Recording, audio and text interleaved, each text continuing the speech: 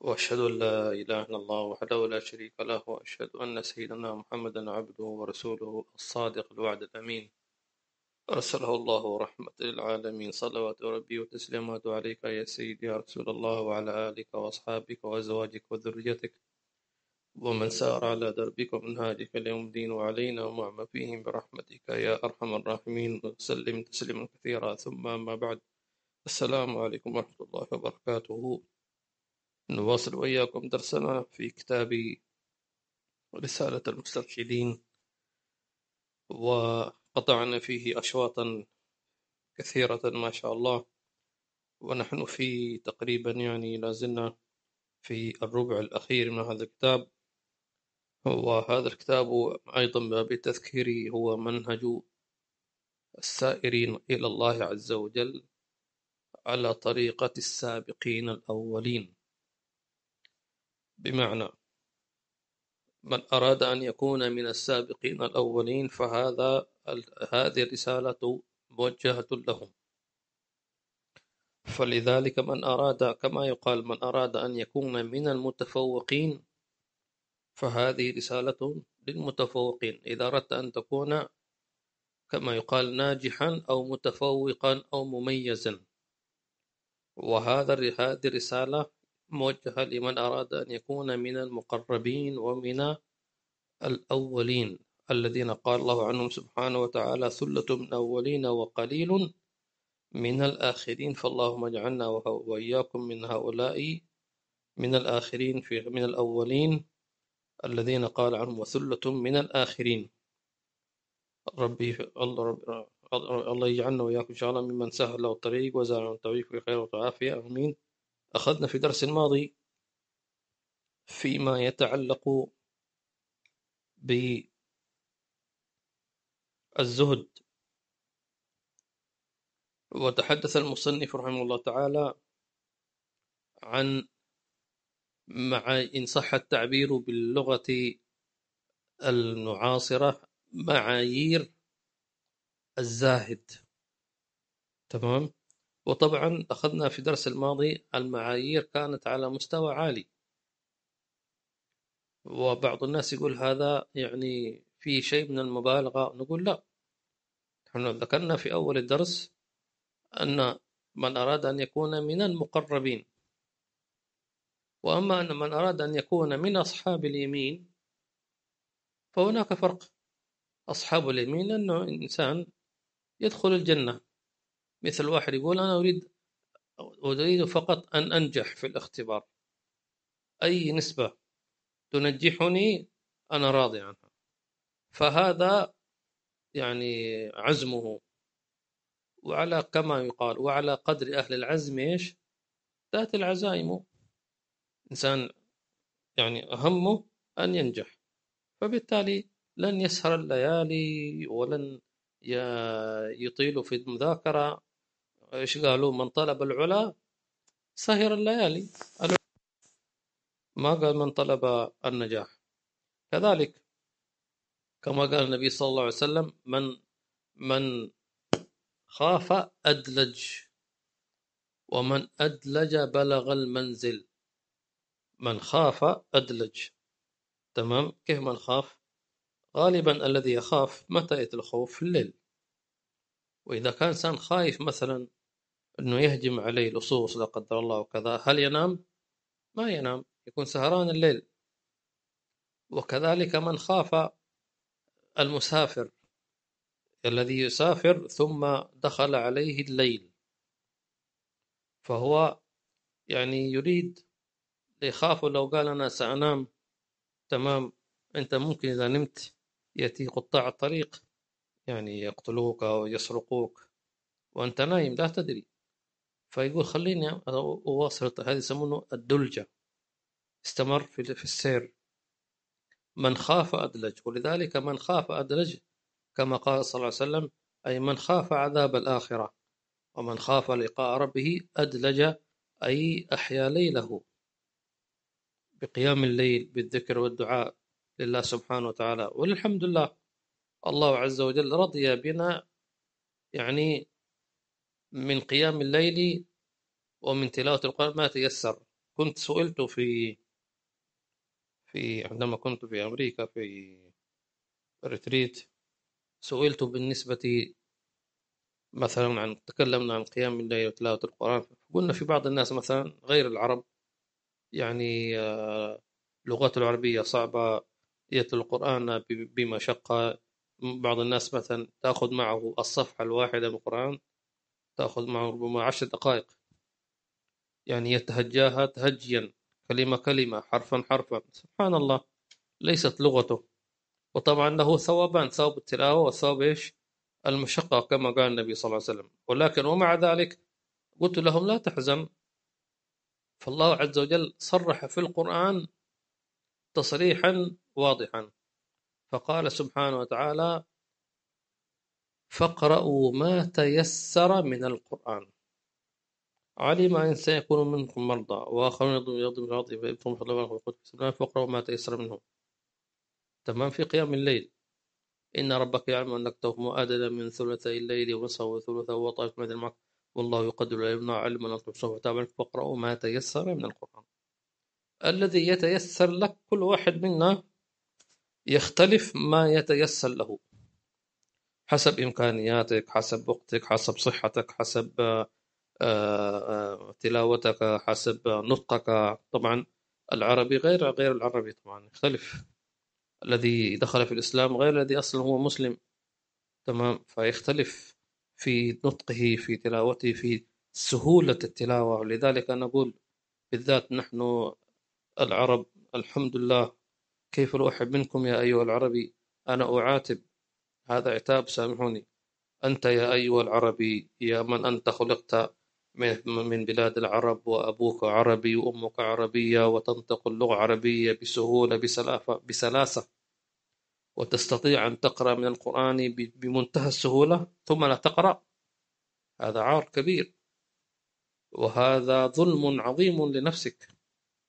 شوف غير المسلمين يتأتئ ويتلعثم ويحاول، يعني أعرف ناس يعني هم من أوروبا أسلموا، يعني مسكين يقرأ الآية بجهد بتعب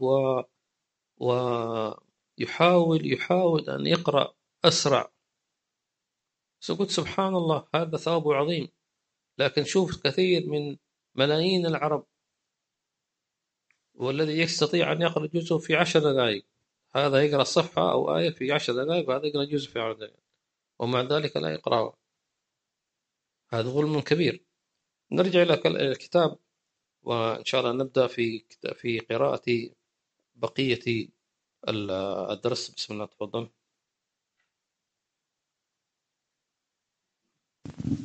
بسم الله الرحمن الرحيم، وصلى الله على سيدنا محمد وعلى آله وصحبه وسلم.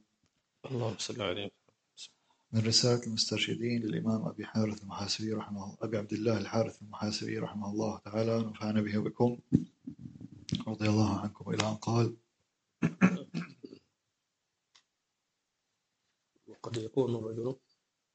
ويكون الرجل متزهدا بثلاثة أخر: حمية النفس عند ترامي الإرادات، والهرب من مواطن الغنى، وأخذ المعلوم عند الحاجة. نعم.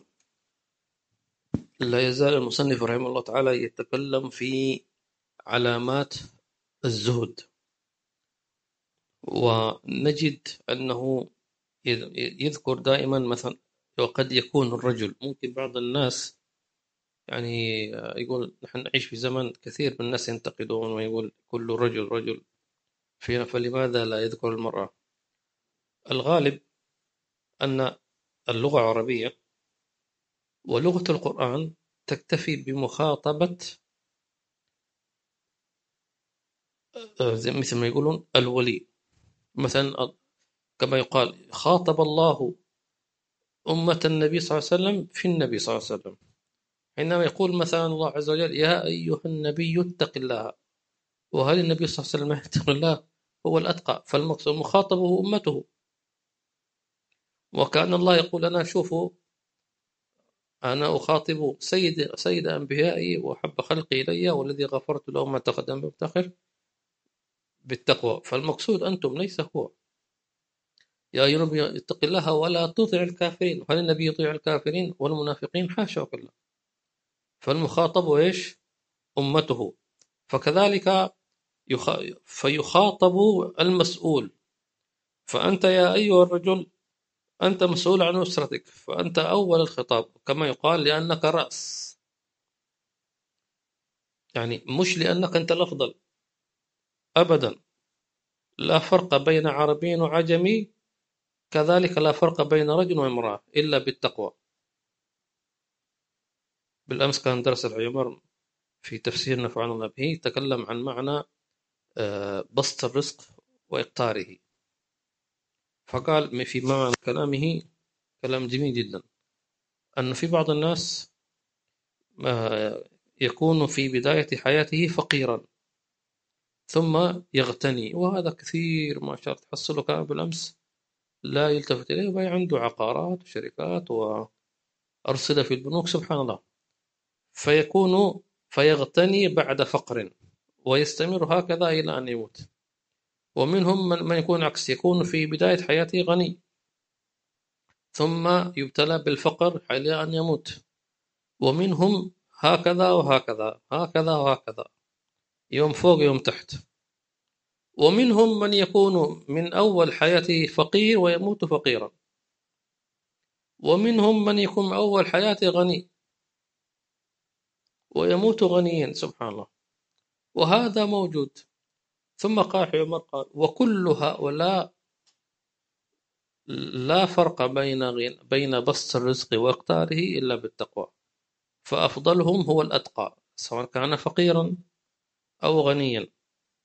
وليس الغني محبوب عند الله عز وجل، وليس الفقير مذموما عند الله، كلا، لا نظر، لأن الفقر والغنى كلاهما ابتلاء. وبلوناهم بالحسنات والسيئات، بالخير والشر ابتلاء، أأشكر أم أكفر؟ تمام. وأكثر الصالحين والأنبياء لم يكونوا أغنياء. وسيد الأنبياء صلى الله عليه وسلم كان يربط الحجر على بطنه من الجوع صلى الله عليه وسلم، وهذا اختيار للنبي صلى الله عليه وسلم. ما حد يقول والله كيف الله جوع أنبياء، لا، النبي اختار ذلك. لماذا؟ رحمة بأمته، حتى إذا جاء أحدهم يتذكر جوع النبي صلى الله عليه وسلم. وما أظن أن أحد من أمة النبي صلى الله عليه وسلم مهما بلغ جوعه أنه ربط الحجر على بطنه، إلا قلة. ومنهم جدي رحمه الله تعالى، فاجاني حينما قال لي أنا كنت أربط الحجر على بطني من الجوع. كنت أظن أنه لا يوجد أحد إلا النبي صلى الله عليه وسلم، ولكن سبحان الله وراث النبي صلى الله عليه وسلم. والواحد منا يعني يحاول أن يتشبه. تمام. خلي عندك حجر في البيت، وما أكثر الحجار موجودة بلاش ما شاء الله. خلي عندك حجر في المخزن، يعني بباب التشبه. ولو كانت الثلاجة مليئة بالطعام وشراب ما شاء الله، ولكن حتى برضو تربي أولادك إذا أحسست بالجوع فاربط الحجر على بطنك. تمام. جيب يعني حبل أو كذا أو خرقة، وقل لهم هكذا كان رسول الله صلى الله عليه وسلم.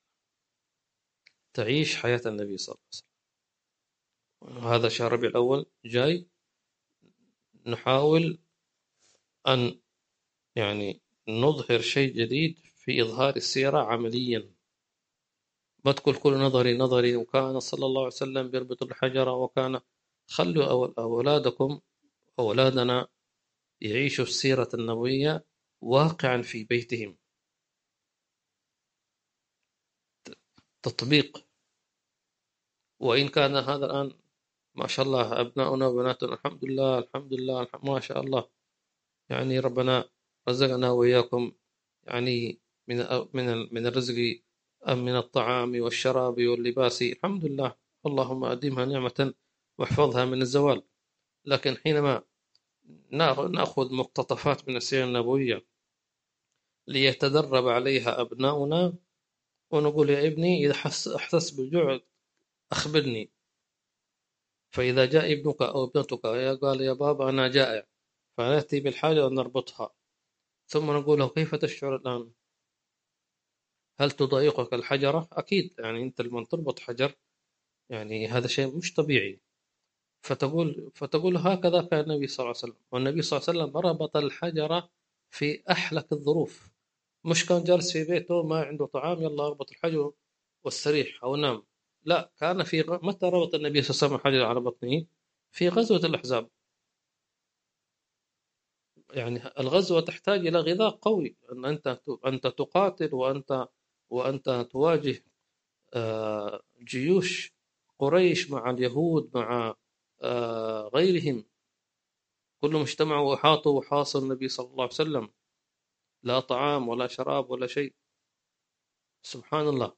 فالنبي صلى الله عليه وسلم ربط الحجر على بطنه شريف في أحلك الظروف في أصعبها، صلى الله عليه وعلى آله وصحبه وسلم. وإذا فنرجع إلى كلامنا ونقول وقد يكون الرجل طبعا، فالخطاب للرجل ومن دونه متزهدا بثلاثة أخر، يعني أيضا هناك ثلاث علامات أخرى يعني من علامات الزهد. فقال حمية النفس عند ترامي الإرادة، والمقصود بذلك أن من علامات الزهد أن الإنسان يحفظ نفسه عن مشتهيات نفسه. يعني لابد، أنفسنا لها إرادات مرادات تسمى شهوات، والنفس معروفة شو شهواتها؟ كل متعة من متع الدنيا سواء كان حلال أو حرام النفس تشتهيه. تمام. كل مشتهيات النفس، والنفس كالطفل إن تهمله شبح على حب الرضاع، وإن تفتمي فاصرف هواها. وحاذر أن توليه، لا تخلي هذا الهوى يتولاك، يعني تكون أنت عبد، لا. إن الهوى ما تولى يسمي أو يصمي، إذا اتخذت هذا الهوى إلها سيقودك إلى الصمم خلاص. كما يقال حبك الشيء يعمي ويصم، يقول لك الحب أعمى، يقول خلاص ما يشوف شيء ولا يسمع شيء إلا محبوبه. فلذلك قال من علامة الزهد أنك تحمي نفسك من أن تتبع مراداتها. ولذلك قال احنا كما ذكرنا في الدرس الماضي الأسبوع الماضي أن الزهد ثلاث أنواع: زهد فرض وهو الزهد في الحرام، فتنوي بذلك الزهد كذلك الزهد في المباح وهو سنة، وهو المقصود أنك إذا مثلا لو فرضنا نفسك اشتهت 10 أشياء كلها مباحة مش حرام، فلك أن ما دام أنها مباحة ما يكون حرام، لك أن تنفذ منها 9 ودع واحدا على الأقل. قل لها لا، هذا لا. مثلا قالت أريد أن أتعشى كذا وكذا وكذا، حددت النفس أريد أن أتعشى 3 أشياء كذا وكذا وكذا، فقل لها 2 مرحبا، الثالث لا، لكي تتربى. وذلك سبحان الله. والنفس يعني إن منعتها ولو شيئا واحدا من جملة 1000 شيء تتربى.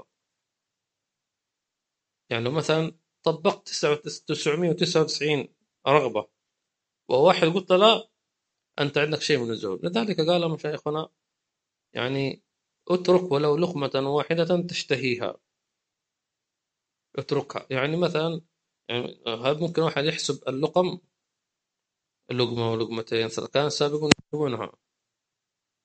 ليش يحسبونها؟ يعني لسببين: السبب الأول الفقر، السبب الثاني أنهم يراعون من كان معهم من يأكل. مثلا إذا كان طبعا السابقون إذا أكلوا اجتمعوا على صحن واحد فيأكلون من صحن واحد، هم وأبناؤهم وبناتهم. أنا كرب الأسرة كرجل ما شاء الله يدي ليست كيد الطفل، الطفل يده يعني سيغرف على قدر يده، تمام، وأنت ممكن تغرف على قدر يدك. لكن ما الذي يجمعنا جميعا إذا عملنا بسنة النبي صلى الله عليه وسلم؟ فتكون اللقمة في يدي أو في يد الطفل أو في غيره متقاربة تقريبا. وهذه من أسرار سنة النبي صلى الله عليه وسلم، إذا اتبعتها فالكل صار مشاركا صلى الله عليه وسلم. ولذلك فكانوا يعدون اللقم خوفا من أن يأكلوا أكثر من غيرهم فيعتدون على حق غيرهم، وخاصة فيما إذا كنت تجتمع والديك على صحن واحد. فكان سيدنا علي زين العابدين إذا أكل مع أمه ما يأكل معها، يعني يظهر أنه يأكل. فلاحظت علي أمه قالت: لما لا تأكل معي يا بني؟ قال: أخاف أنني أمد يدي على لقمة أنت تشتهينها فأكون عاقا لك. شوف كيف التفكير. يقول: أنا أتشرف وأتمنى أي واحد منا يتمنى أن يأكل مع أمه، ولكن هو يجلس معها إلى أن تنتهي وتشبع، بعد أن تنتهي ويأكل ما تبقى.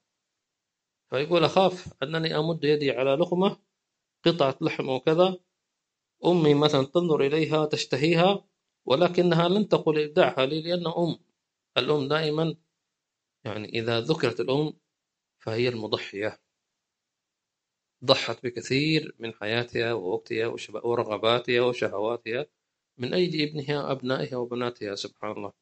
ولذلك ما تقدر تجازي أمك أو أباك أبدا، بالذات الأم لن تجازي أبدا، يعني مهما إلا إذا وجدتهما أرقاء فاشتريتهما وأعتقتهما، هذا فقط يمكن أن تكون قد يعني بلغت من الإحسان مبلغا، إذا رأيت أباك رقيقا، وهذا لا مش موجود، تمام. فلذلك قال: فتدعو لقمة واحدة لله تبارك وتعالى. قال: والهروب من مواطن الغنى. الله، بعكس الحال اليوم. اليوم كل واحد مننا يريد أن يكون غنيا وأن يكون ثريا. ما شوف، بعض الناس يقول: طيب ليش يا أخي، ليش تحرم نفسك؟ وليش نحن نقول مش حرام؟ افهموا، لا نقول حراما، وإنما نقول هذه رسالة المسترشدين الذي يريد كما ذكرنا اللحوق بالأولين. فالله عز وجل يحب منك أن تكون يعني عبدا خالصا، تمام. طب ممكن واحد يقول: طيب هناك من الصحابة أغنياء، صح. هناك من الأنبياء أغنياء، صحيح. هناك من الأولياء أغنياء، صحيح. وهناك من بني علوي أغنياء، صحيح. عندنا كان في سيدنا الشيخ بكر سالم أو أحد من أبنائه كان ممكن أنه يلبس ابنته من الذهب من رأسه إلى قدمها ذهب. أي شوف كم هذا الذهب، كم وزنه، كم سعره، كم يقدر، لكنه في عين الزهد. طيب إذا ما هو التصوف؟ هل التصوف أن تعيش في كوخ ولا في خيمة؟ لا، التصوف أن يستوي عندك السكن في فيلا أو في خيمة. إذا استوي أنت إن شاء الله تسكن في 10 قصور. أهم شيء أنك لا تفرح به ولا تحزن على تركه، لكي لا تأسوا على ما فاتكم ولا تفرحوا ما آتاكم، إنما تفرح بإقبال الله وتحزن على ما فاتك من الله، هذا الذي. ومع ذلك إن أقبلت خير بركة. فالنبي صلى الله عليه وسلم كان يأكل ما وجد، إن كان لحم، إن كان ثريد، إن كان ما كان يأكل. ما قال: لا لا لا لا، كيف أنا أكل لحم وغيري يموت جوع؟ ما قال كذا. ولكن لا يتكلفوا. اليوم لابد آكل مندي، خلاص رأسي يقول مندي مندي. لا، نقول هذا معاند. أنت الآن أردت أن تتبع نفسك، فالنبي صلى الله عليه وسلم يأكل ما وجد ويلبس ما وجد، لكن حينما يلبس حتى ولو كان اللباس بسيطا، يعني مثلا فرضنا نوع قماش عادي وبسيط ومتواضع، إلا أنه أنظف وأجمل وأنقى وأطيب رائحة.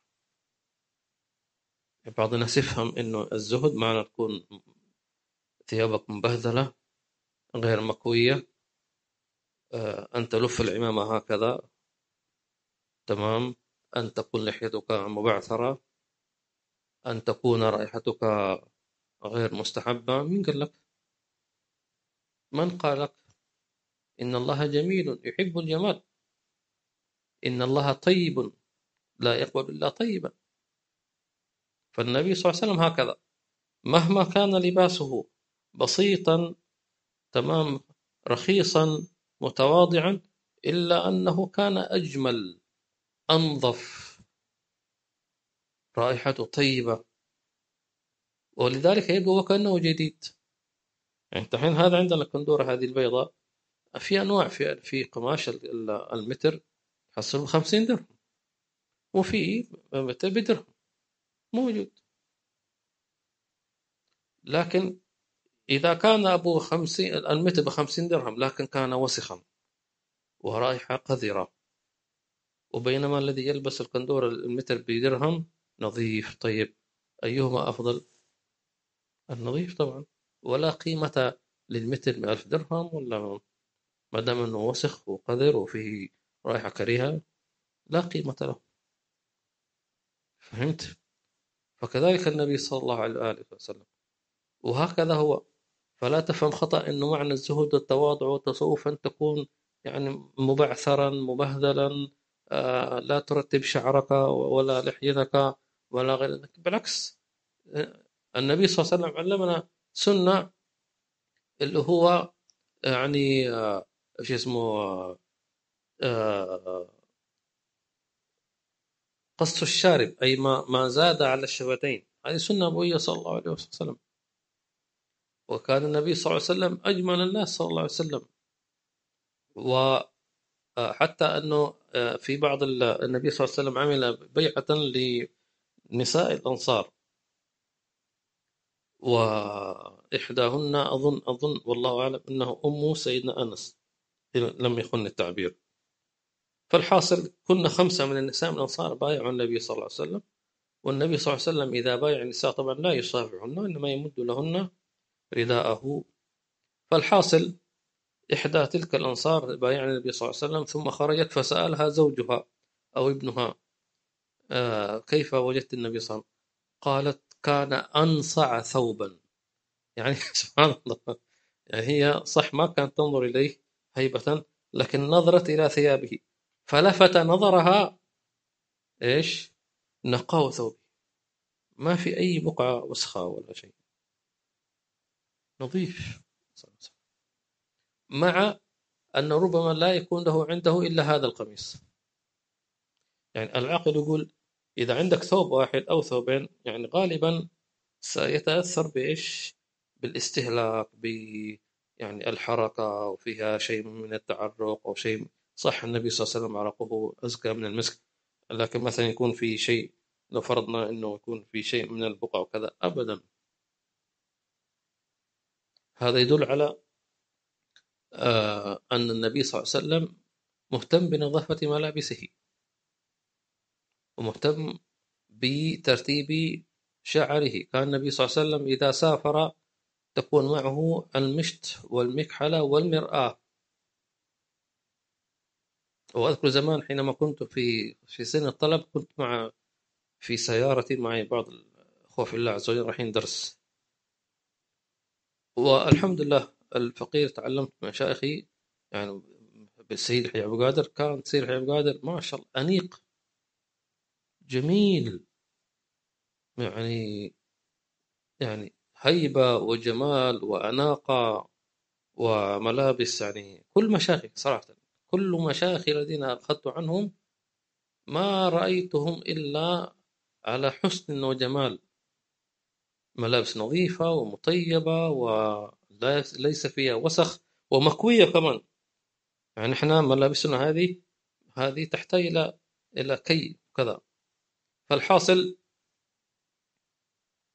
ايش كنت أقول؟ لا يا الله. م?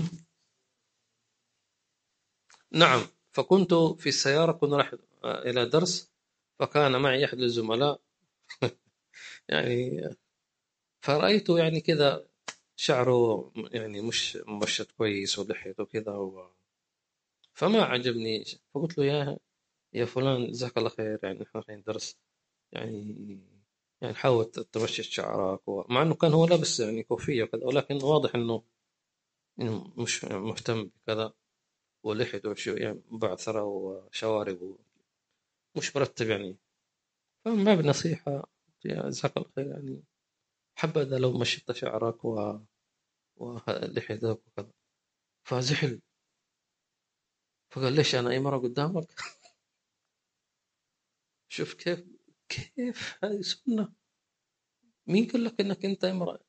وما قال لك ان تزين المرأة؟ يعني شوف كيف.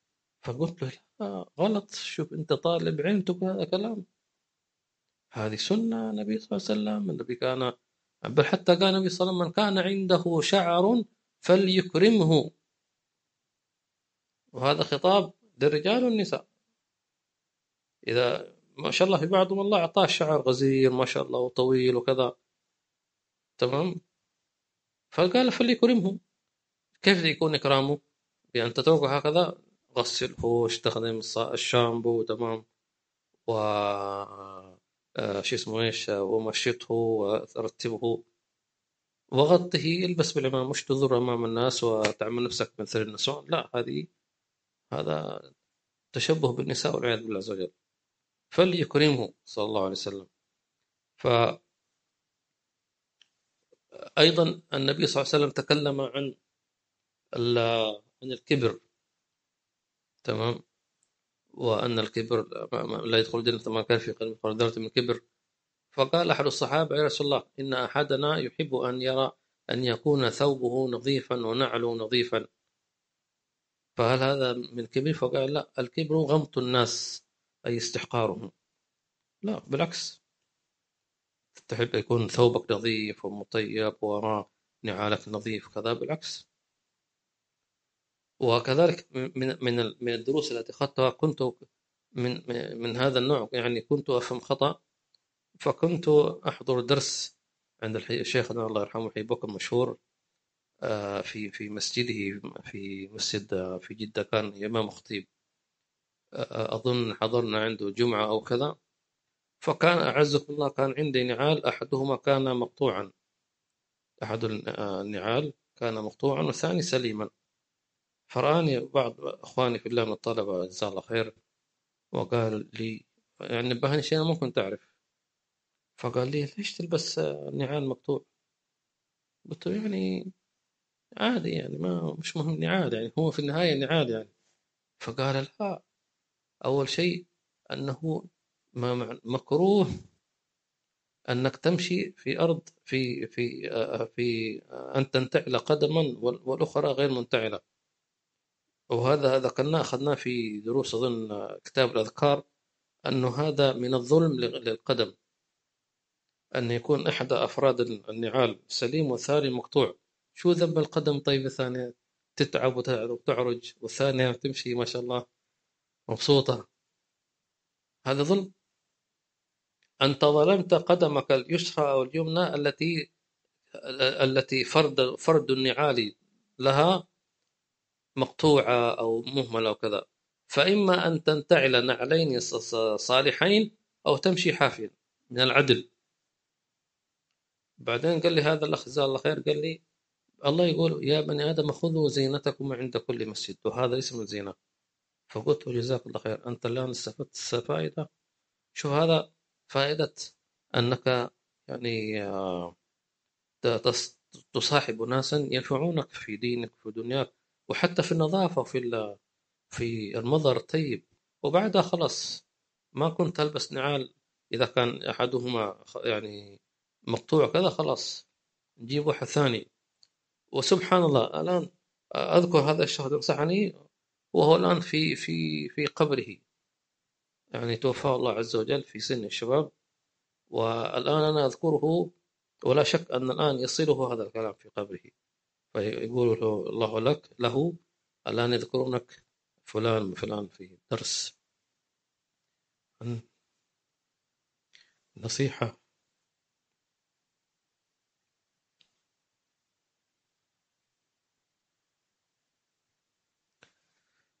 سبحان الله، كم من إنسان يموت ولا تموت نصيحته. شوف هذا الشخص يعني قال لي هذه النصيحة: خذوا زينتكم عند كل مسجد. مات هو أو انتقل إلى وبقيت هذه الكلمة نقول الآن في درس مباشر، يعني من دروس العلم، لا شك أنه الآن سيفرح، ونقول أسأل الله عز وجل أن يرفع درجاته في الجنة إن شاء الله تعالى، وأن يجمعنا به في الفردوس الأعلى إن شاء الله تعالى بعد عمر طويل وحال جميل. ما لذة العيش إلا صحبة الفقراء، هم السلاطين والأملاك والأمراء. أما إذا واحد صاحب المشاهير السوشيال ميديا واليوتيوبر ومش عارف إيه، ستشتهر، لكن بعدين في النهاية مرجعك إلى الله عز وجل. لأن كل واحد سيسأل من هم أصحابك، من أصحابك. والمقصود بالصحبة صحبة المشايخ. طبعا المصطلح عندنا نحن الشيخ شيخ، لكن في مصطلح القوم أو في مصطلح برضه هو من صحبت شيخي. فمن هم أصحابك؟ لأنك ستحشر معهم وهم الذين يسألون عنك يوم القيامة. تمام. من الذي يتساءلون عن بعضهم؟ أهل الجنة، بدليل سبحانه وتعالى قال في جنات يتساءلون. أما في النار ما حد يسأل الثاني، إنا كل فيها إن الله قد حكم بين العباد. لكن في الجنة يسألون فين فلان وفلان، أين فلان، كنا نذهب معه إلى المجلس، إلى الدرس، نلتقي في المسجد، نصلي معا. هؤلاء هم الذين يسألون عنك. أما إذا واحد في النار ما يسأل، خلاص هو في النار يعذب، لا أب ولا أم ولا شيء. لكن هؤلاء يسألون عنك، فكيف لو سأل عنك كبار القوم، كبار الرجال؟ ولذلك أنت محظوظ جدا إذا حفظ اسمك أحد أولياء الله عز وجل. إذا حفظ اسمك أحد أولياء الله عز وجل معناه أنه أنت في قلبه. تمام. وكذلك يقال ذلك حتى ولو في منام، لو رأيت مثلا أحد أولياء الله الصالحين أو الصحابة أو كذا أو غيرهم من الأكابر وسألك كيف، فقال كيف حالك يا فلان، سماك باسمك، افرح، لا تقول هذه رؤيا منام، هذه حقيقة، عرفوك، كيف حالك. طيب فمناماتهم هؤلاء حقيقة، حقيقة لا شبهة فيها. فإذا حتى ولو لقبوك بلقب يمكن ما لقبت به في الدنيا، يعني مثلا لو فرضنا واحد شاف مثلا أحد الصحابة مثلا في المنام فقال له كيف حالك يا مثلا يا حافظا للقرآن مثلا، وأنت في الظاهر مش حافظ القرآن، فهذه بشارة لك أنك ستكون من القرآن مثلا. أو يا ذا الوجه الصبيح، تمام، أو يا أيها المحبوب. هذه الله إن شاء الله يسمعنا وإياكم هذه الخطابات. أيها المشتاق لا تنمي، عن قريب أنت في الحرم. فكيف لو رأيت النبي صلى الله عليه وسلم قال كيف حالك يا بني؟ الله، كيف حالك يا حبيبي؟ خلاص الله يسمعنا إن شاء الله في ربيع أول إن شاء الله وفي غيرها. هكذا يقول الحبيب علي الحبشي رحمه الله تعالى في أحد قصائده، طبعا الكلام الذي لا يفهمه عند الأكابر، يقول نسكر إذا ما سمعنا منه لفظ التعال. إذا قال لك تعال، هذا سكر القلوب والأرواح، مو سكر الخمور هذه المحرمة، لا. نسكر إذا ما سمعنا منه لفظة تعال. الله.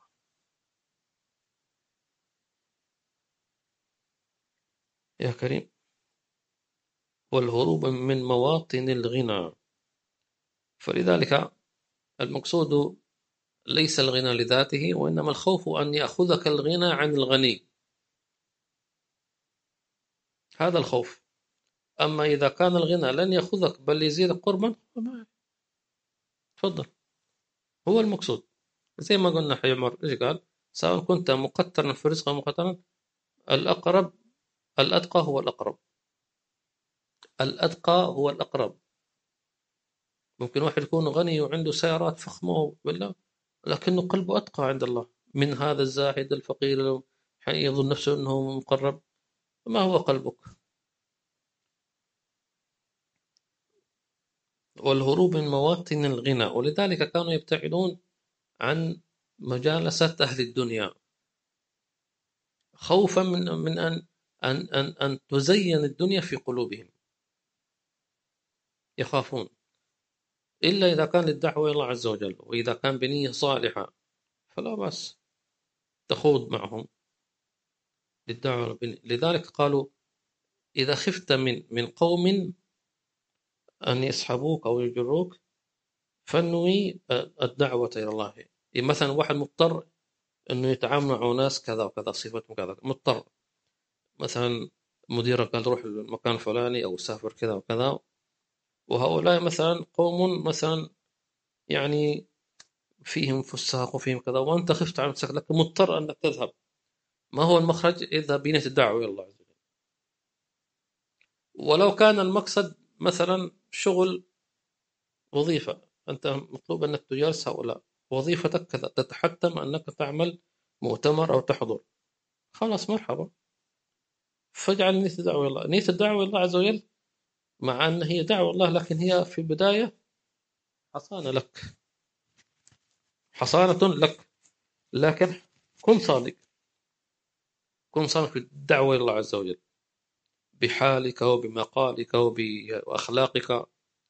ولذلك من أراد أن يسافر إلى أي بلد غير مسلم وخاف كذلك فينوي الدعوة إلى الله عز وجل. إذا نية الدعوة إلى الله، إذا ذهبت إلى قوم تخشى على نفسك من الفتنة وكنت مضطرا تذهب، فنية الدعوة إلى الله تعمل لك حصانة. سبحان الله، حتى هم يهابونك، يقولون أنت اليوم مش طبيعي، فيك شيء. طبيعي، لباسي هو النية، يعني حتى تؤثر فيهم. بعض الناس يقولون أن أهل الفسق والفجور ما يتأثرون بنيتك. ممكن ما يشعر بروحانية لكن نيتك يشعر بها، لأن نية الداعي الله إذا كان قريب من الله عز وجل أو من مشايخه يتأثرون. مش طبيعي، فيك شيء. ممكن يجي لك واحد يقول لك أنا كأني شفتك من قبل، هو ما شافك بس هو مش عارف يعبر، في شيء أنت جذبتني، أنا شفتك ولا كيف. يحصل جذبات الحق. وهذه كنت حتى أنصحها لكثير من الشباب وحتى الأبناء. أيام الثانوية أقول لهم من أبنائي، طبعا مدرسة الثانوية فيها يعني ما تعرف الناس من فين، أي كيف ربوا أهلهم. فنقول كن داعي إلى الله عز وجل. يقول أفضل شيء للدفاع هو إيش؟ الهجوم. اقتحم،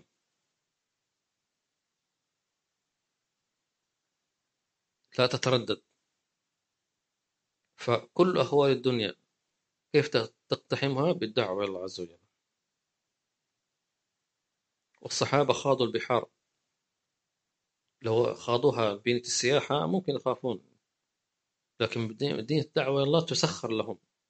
ولذلك قالوا إذا أردت أن تسخر لك الأكوان فانوي الدعوة الله، لأنها مأمورة أن تسخر لك حتى يبلغ دين محمد صلى الله عليه وسلم. النبي صلى الله عليه وسلم أخبرنا إن ديني هذا سيبلغ إيش ما بلغ الليل والنهار، يعني أي مكان في العالم فيه ليل أو نهار، أو ليل بدون نهار أو نهار بدون ليل، صح ولا؟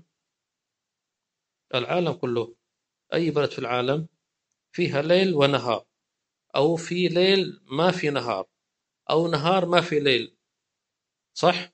النبي صلى الله عليه وسلم قال سيبلغ ديني ما بلغ الليل والنهار. كيف سيبلغ؟ هكذا بيد أهل الدعوة إلى الله عز وجل. كنتم خير أمة أخرجت للناس، سيبلغ. أنا ما عندي إمكانيات، مش عليك الإمكانيات، ما عندك من الإمكانيات استخدمها. ما غزا الرسول صلى الله عليه وسلم غزوة وعنده إمكانيات.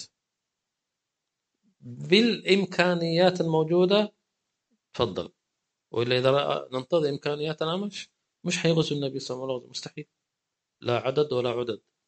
لكن بما عندك، إيش عندك سيف، هذا سيف، عندك عصا. جاء سيدنا أظن سيدنا عكاشة بن محصن رضي الله عنه، قال يا رسول الله انكسر سيفي في غزوة أحد، ما شاء الله من كثرة الضرب انكسر السيف، فما عندي سيف الآن. يعني هو هل أجاهد ولا أجلس أنتظر ولا إيش؟ فالنبي صلى الله عليه وسلم كان عنده عود غصن شجرة، فقال خذ قاتل بهذا، ما تتوقف، عندك سيف، عندك رمح، عندك عصا، تفضل. فالصحابي ما قال شو هذا ولا، أخذها فاستحال سيفا، تحول إلى سيف حقيقي. سيدنا عكاشة بن محسن رضي الله عنه. فلذلك الدعوة إلى الله تسخر لك الأكوان، نعم، ومحفوظ، لأنك أنت رسول ورسول الله صلى الله عليه وسلم، فالكون مأمور أنه يخدمك، مش عشانك أنت. دائما مشايخنا يقول لنا إذا أنت أردت أن تدعو الله، مش عشان يسمعوا صوتك ولا كلماتك، لا، يبغوا يسمعوا النبي صلى الله عليه وسلم، فأنت مبلغ، يبون يسمعوا كلام النبي صلى الله عليه وسلم، مش كلامك أنت، كلام مشايخ، كلام الله تبارك وتعالى. فالله يجعلنا إياكم من هؤلاء القوم. وأخذ المعلوم عند الحاجة، تمام. المعلوم الشيء الذي علمته أنك تحتاج إليه، كما ذكرنا في الدرس الماضي، يعني من اقتصر على شراء ما يحتاج إليه يعني لا يحتاج إلى الدين إلا نادرا، تمام. وسبحان الله الحساب على شيء ما تحتاج إليه، ثم تسألون يومئذ عن النعيم.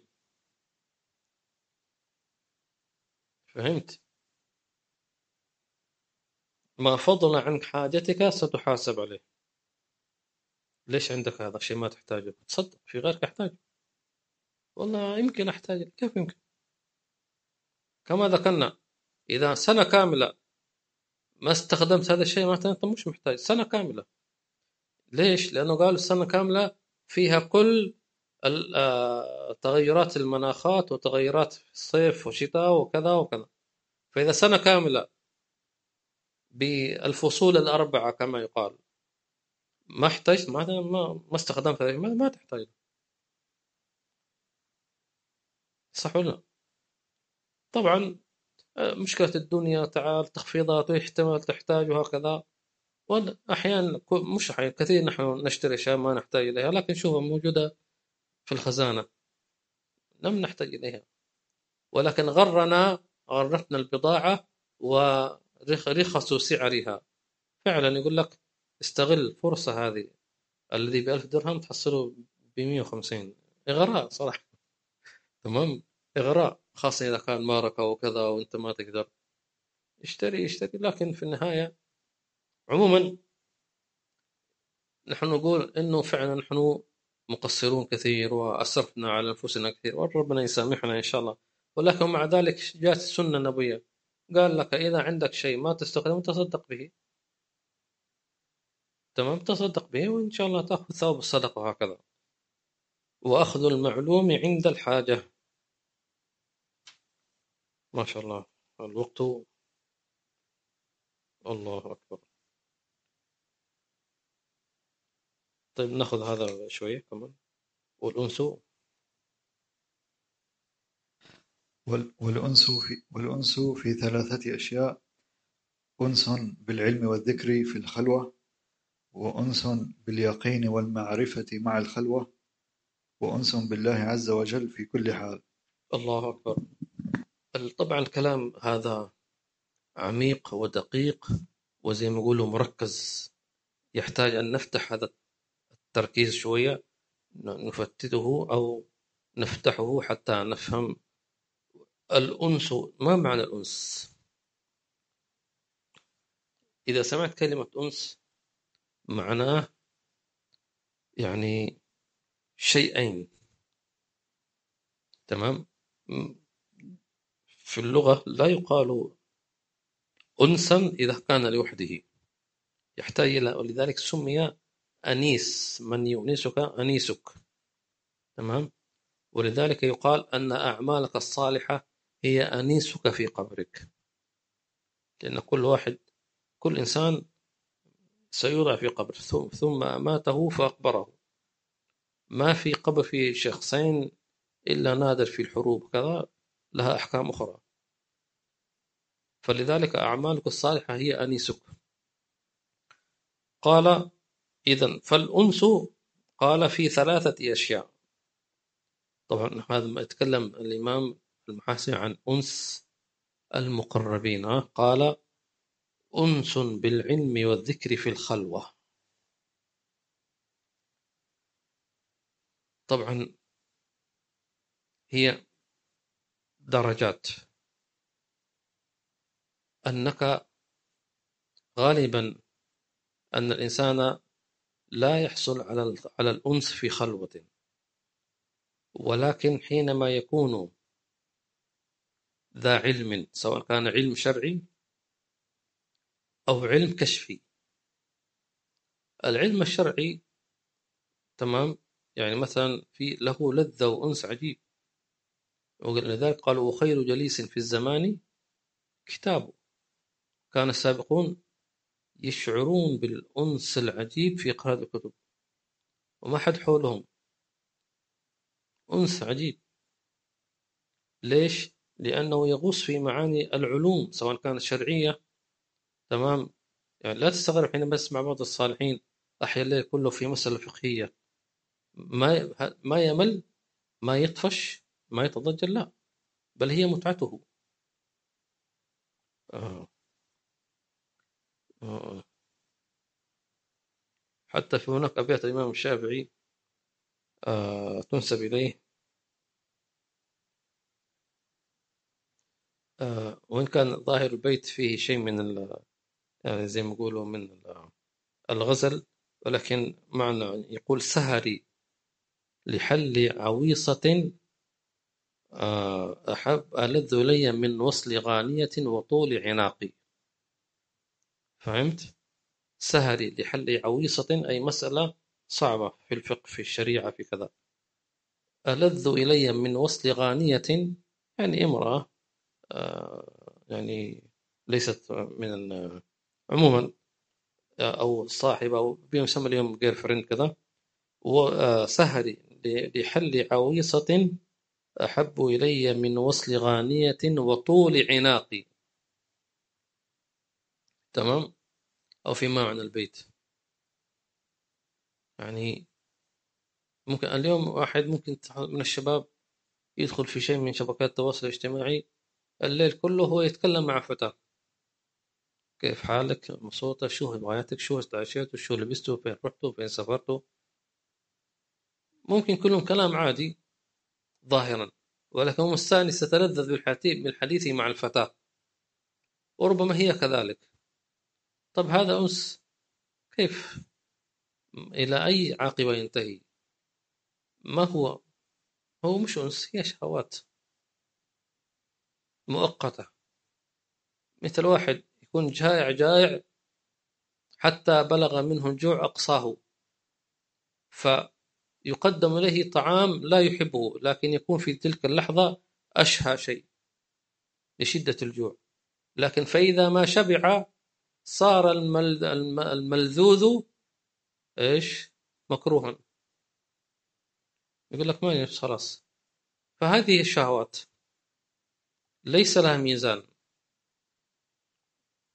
حتى يكون القبيح مشتهيا كما نعيش اليوم. العلاقات الوسخة القذرة، كيف واحد يستغرب كيف يعني يعني حتى القرآن تأتون رجالا شهوة من دون النساء، يعني أين عقولكم؟ والعياذ بالله عز وجل. أنس بالعلم والذكر، لذلك ينبغي أن يكون واحد منا أنه يوجد لنفسه أنس بالعلم. اجعل لك كتابا أو محاضرة تسمعها تقرأها إذا شعرت بالوحشة، أو أنك لوحدك ما حد حواليك، أو ما حد يتصل عليك، أو ما حد يسأل عنك. احمد ربك. تبغى كلام مني؟ إذا ما حد يسأل عنك احمد ربك. إيش تبغى؟ شيل لك، خذ لك أي كتاب، وأنا أعطيكم كتاب اقتراح. هذا الكتاب لن تتضجر مهما قرأت منه، لأنه كلما قرأت بعمق استخرجت علوم. إحياء علوم الدين، أعجوبة الزمان، ظاهره علم وباطنه علوم. لن شيء. الإمام غزالي هذا يعني كل كتبه لا تمل، في شيء غريب، تحس إنه ظاهره علم وباطنه أسرار. في شيء ما قرأت كتاب من كتب الغزالي إلا وجذبني، سبحان الله، شيء عجيب. ولذلك أوصيكم بأن تجعلوا لأنفسكم وردا من قراءة كتب الإمام الغزالي، وخاصة إحياء علوم الدين، طبعا بداية الهداية، منهاج العابدين، المنقذ من الضلال. تمام. هذه كتب العجيبة الجميلة. إحياء علوم الدين هذا أعجوبة الزمان، سبحان الله. فهذه من الكتب التي لا تمل منها. الله الله الله. قال أنس بالعلم والذكر في الخلوة. بعدين قالوا أن قراءتك لكتب القوم بالتحديدا مش تقرأ لي روايات، ما روايات مثل ما يقرأ اليوم شباب اليوم المراهقين وغيرهم. معليش سامحوني، ممكن واحد يقول يعني حتى ولو كانت الرواية يعني مش إنها مثلا حرام وكذا، لكن في النهاية هي يعني سيناريو بشري، قد تكون حقيقة وقد تكون من وحي الخيال كما يقول، يسمى وحي ومش وحي. الوحي يكون شيء راقي، لكن يقولون من وحي الخيال. كيف ركبوا الوحي وخيال؟ ما يجتمعان. المصطلح الصحيح من وهم الخيال. هل يكون الخيال حقيقة وحي وحقيقة؟ لا، إلا إذا كان مرتبط بفوق، أي من عند الله ورسوله صلى الله عليه وسلم، وإلا فيكون. فلذلك تجد كثير من البنات والفتيات والشباب يقرؤون روايات أصحابها غير مسلمين مترجمة. نعم فيها علم، ما ننكر ذلك، فيها علم وفيها معلومات جيدة، فيها نصائح مثلا، يعني كيف تكون مثلا إنسان إيجابي مثلا، ما في مشكلة، لكن لا تكون هي أنسك، لا تجعلها أنيسة لك. اقراها نعم، استفد منها نعم، لكن لا تجعلها صاحبتك في السفر ولا أنيستك في الخلوة. إنما الأنس بالله ورسوله صلى الله عليه وسلم، وممن والى الله ورسوله. قرأت رواية فلانية بدل ما أدخل في الشريعة، خلاص خذ الإمام الغزالي أحسن لك. عش. هذا هو الحقيقة، هذا وهم الخيال، هذا مش الخيال، هذا حقيقة، هذه طريقة، منهج. وبعدين حينما تغوص في كتب القوم، سواء كان الإمام غزالي، الإمام حداد، الإمام حاسب وغيرهم، الإمام القشيري وغيرهم، الإمام الشعراني، حينما تقرأ بصدق وباستمرار وبأدب ستعيش في حقيقة الأنس، تجدهم فعلا عندك، تجد روحهم موجودة عندك. أعطيكم مثلا، ممكن شيء تستغربون هذا المثال وأختم بالدرس. مثلا في بعض ال البرامج التلفزيونية، مثلا مشهد تمثيلي، مثلا يعطونك شخص يقرأ رسالة من شخص فلان أرسل رسالة، وقد يكون هذا إنسان ميت، فالمخرج عشان يعمل زي ما يقول دراما مؤثرة في المشاهد، إنه هذا الشخص يفتح الرسالة وتكون القراءة بصوت من؟ المرسل، مؤثر، تمام. وهذه لذلك أنت ما تستشعر حينما تقرأ القرآن، استشعر أنك تتلوه بصوت النبي محمد صلى الله عليه وسلم. وحينما تقرأ الشمائل المحمدية استشعر أنك تسمعه من ألسنة الرواه. مثلا إذا كان الراوي سيدنا علي، فاستشعر أنك تسمع صوته. الشاهد أن أرواح هؤلاء يمكن أن تشعر بوجودها، ولذلك قالوا أن الإمام حداد يحضر عند قراءة كتبه. هذه ما تجد في الروايات هذه، مهما كانت الكتب هذه روائية فيها من المتعة والجذب، وكما يقال الأكشن، التأثير، لكن ما تحضر أرواحهم، بالعكس ممكن تحضر شياطين. لكن لما تقرأ شيء من كتب الإمام حداد تجد في روح حاضرة، تنتقل إلى عالم حقيقي، هنا تجد الأنس. ولذلك وعلامة ذلك إذا وجدت الأنس في قراءة كتبهم فاعلم أن أرواحهم قد حضرت، وهذه دولة الأشباح قد حضرت، فامدد منك كي تحظى بها شفتي. ويتجلى ذلك أحيانا، ترى نفسك أنك مثلا ممكن ترى في المنام أنك تجلس في درس مع الإمام حداد، هذه حقيقة. مثلا حضرت درس مثلا آداب سلوك المريد مع الحبيب مثلا أونلاين مثلا، ثم نمت ليلتك ووجدت نفسك أنك أمام حداد، هذا هو الدرس، تلقيته منه، حضرت روحه. والكلام يطول ويعرض في ذلك. والذكر في الخلوة طبعا كلام فيه تفصيل، إذا نجينا إن شاء الله الدرس القادم، لأنه في الخلوة، وبعدين قال مع الخلوة، ما الفرق حينما نقول في الخلوة ومع الخلوة، فنؤجله الدرس القادم إن شاء الله تعالى. أسأل الله عز وجل أن يرزقنا الأنس به ظاهر وباطن في خير وتعافى، أن يرزقنا علما نافعا وقلبا خاشعا لسانا ذاكرا يا أكرم الأكرمين. اللهم علمنا ما ينفعنا، وارزقنا حية العلم وحية التلقي وحية الاستفادة. اللهم اربط قلوبنا بالنبي صلى الله عليه وسلم وبمن تحبهم ويحبونك وتودهم يودونك في خير وتعافى ويسير صرفاته إلى حضرة النبي.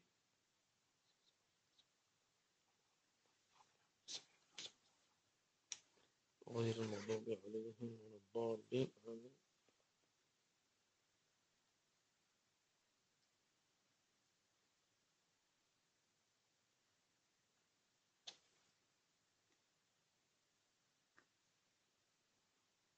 مشكلة نحن نعيش في زمن صارت المؤنس هو الإنترنت والجوال وهذه الأجهزة،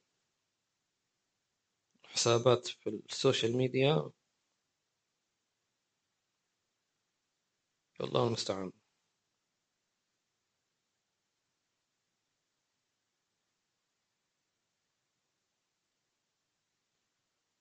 الأخ العز الإسلام، يا الله رزقنا وإياكم فردوس الأعلى، آمين.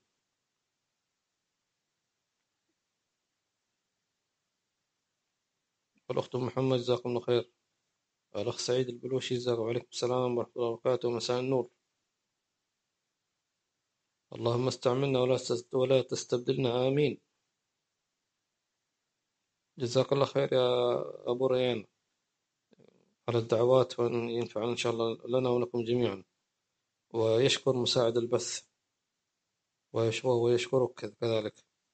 محمد شبير ما شاء الله من تريم من غناء. وعليكم السلام ورحمة الله وبركاته، وجزاك الله خير يا محمد شبير.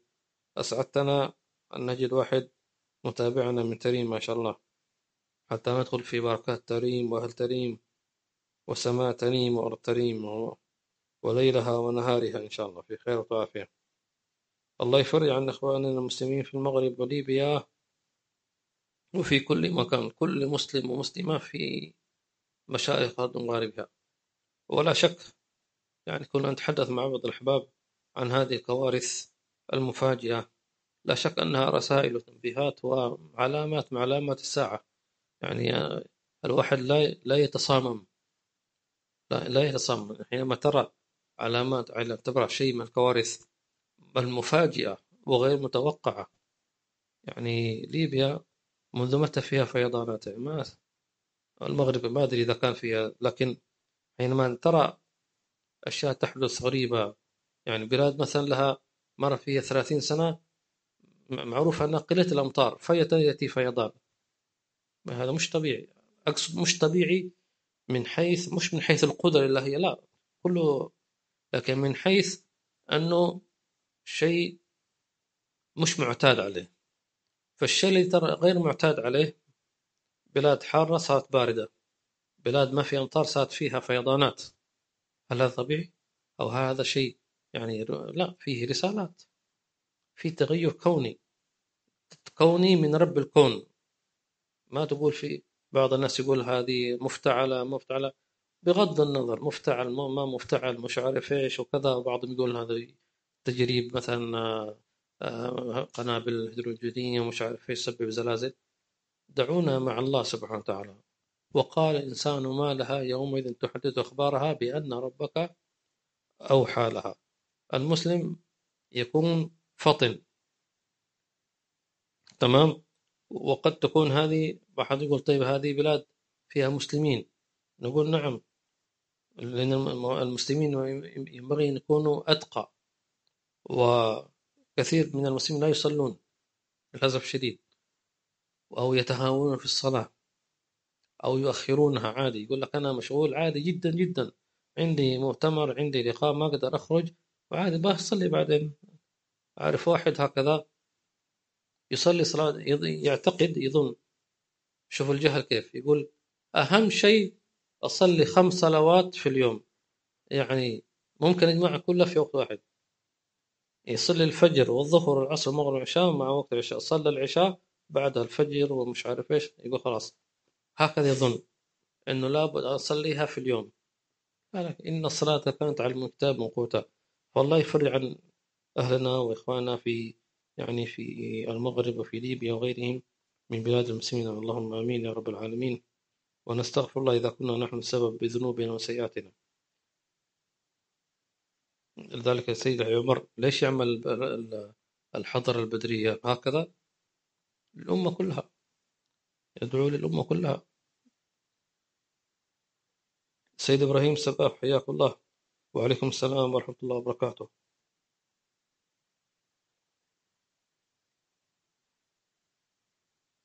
آمين. الأخ نوفل جزاك الله خير يا نوفل.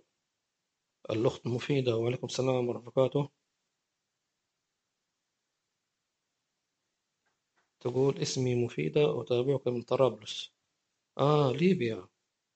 الله، كنت أتابعك على فيس باسم الرحمة والهدى. أسألك بالله الدعاء لي ونعم الله قلبي الإيمان. أسأل الله عز وجل أن يعمر قلبك وقلوبنا جميعا بالإيمان وبالتقوى وبالإحسان وبالنور إن شاء الله تعالى، بالهدى، وأن يفرج عنكم يا أهل ليبيا إن شاء الله تعالى يا رب. وأن إن شاء الله يعني يلطف بكم وبالمسلمين في ليبيا وفي غيرها، آمين. نحن سعيدين وفرحين بمتابعتك لنا. الله إن شاء الله ربنا كما جعلنا، يعني جمعنا على شبكات النت في معنا إن شاء الله في الدوس العام مع النبي صلى الله عليه وآله وصحبه وسلم. آمين اللهم آمين. الأخت تغريد، وعليكم السلام ورحمة الله وبركاته. تقول: كثر كثر الكلام عن كتب السيد الإمام الغزالي أن فيه الكثير من الأحاديث الضعيفة قلة المعرفة، فما هو الرد عليهم أكرمكم الله؟ الإمام الغزالي هو بنفسه رحمه الله تعالى اعترف أنه في بداية طلبه للعلم لم يكن أخذ مصطلح الحديث، ولكن في آخر عمره حينما أخذ مصطلح الحديث وكان فيها شيء من الأحاديث الصحيحة والضعيفة وغير ذلك. والإمام الحافظ العراقي الذي خرج أحاديث إحياء علوم الدين، شوف، مع الحافظ العراقي من الحفاظ، والإمام الغزالي لا يسمى من الحفاظ ولكن يسمى حجة الإسلام. فهو من أدبه إيش يقول؟ مثلا إذا مثلا هناك حديث ضعيف أو موضوع مثلا في إحياء علوم الدين، يكتب في الحاشية يقول: هذا الحديث لم أجد له أصلا، أنا ما وجدت. مش ضعيف موضوع، يقول أنا الحافظ العراقي لم أجد لهذا الحديث أصلا. معناه أنه أنا أحكم بعلمي أنا وليس في حقيقة علمه. مفهوم؟ الشيء الثاني أن معظم كتب الغزالي، معظم الأحاديث في كتب الغزالي هي أحاديث تسمى فضائل الأعمال، لا أحاديث الحكم في الشرعي، يعني لا تؤخذ من أحكام شرعية، وإنما في فضائل الأعمال، والعلماء قالوا يجوز الأخذ بالحديث في فضائل الأعمال. الشيء الثالث أنه كتب الغزالي ليست كل حديث تمام، وإنما فيها من التوجيهات العظيمة التي فيها إنقاذ للبشرية ولسان الله سبحانه وتعالى. أيضا هذه أخشى أن تكون حيلة تكون مانعة للإنسان من أن يحرم من قراءة كتب الإمام الغزالي. واضح؟ فكتب الغزالي ليست كتب أحاديث. نعم، إذا كانت كتب أحاديث هذا شيء آخر، لكن ليس هو، يعني كيف، إيش معنى كتب أحاديث؟ مثلا نقول سنن، مثلا الترغيب للمنذري، فالإمام الغزالي ما ألف كتاب كل أحاديث، فهمتم؟ إنما كتاب إحياء علوم الدين تمام جاء فيها جملة أحاديث، هذه الأحاديث أغلبها في فضائل الأعمال، ويجوز كما ذكرنا العمل بفضائل الأعمال بشروط معينة. الأخ حازم، جزاكم الله خير يا أخ حازم، جزاكم الله خير جميعا المتابعين، ما شاء الله في ناس متابعين جدد من حيث أساميهم. هذه تقول أخت مفيدة: صدقتم، أنا شعرت بروح الإمام حداد مرتين وأنا أذكر راتب الإمام حداد رغم أني لا أعرفه. الله أكبر، جزاك الله خير أخت مفيدة. يعني هذه أخت مفيدة تقول من ليبيا، وأظن أنها لم يعني تذهب إلى تريم، الله أعلم. عموما أن شعرت بروحه في قراءة راتبه، نقول هنيئا لك، وربنا يزيدك إن شاء الله ويعطينا كما أعطاك في خير وعافية. الأخت عائشة أظن من داغستان، ما شاء الله، إسلام بكوفة، والله أعلم إذا كنت. وعليكم السلام ورحمة الله وبركاته، وبارك الله فيك. جزاكم الله خير جميعا، ونهنيكم إن شاء الله بمقدم شهر ربيع أول. الله يجعل أيامنا كل ربيع أول، ويرزقنا الارتباط بالنبي صلى الله عليه وسلم، وإدخال الفرح على قلبي وخدمته في خير وعافية بسر رسالة الفاتحة إلى حضرة النبي.